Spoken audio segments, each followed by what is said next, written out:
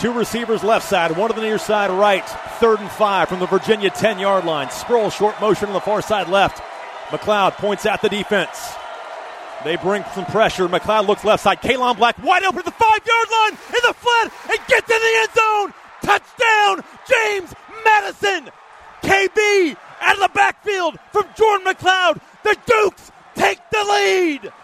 Let's go. Huge mess concept right there. Pulled all the defenders out. Linebacker and man coverage on Kalon Black. Could not get out there. And there we go. Just like that, we take the lead. 1 minute left in the ball game. And it sounds like Bridgeport Stadium inside Scott Stadium.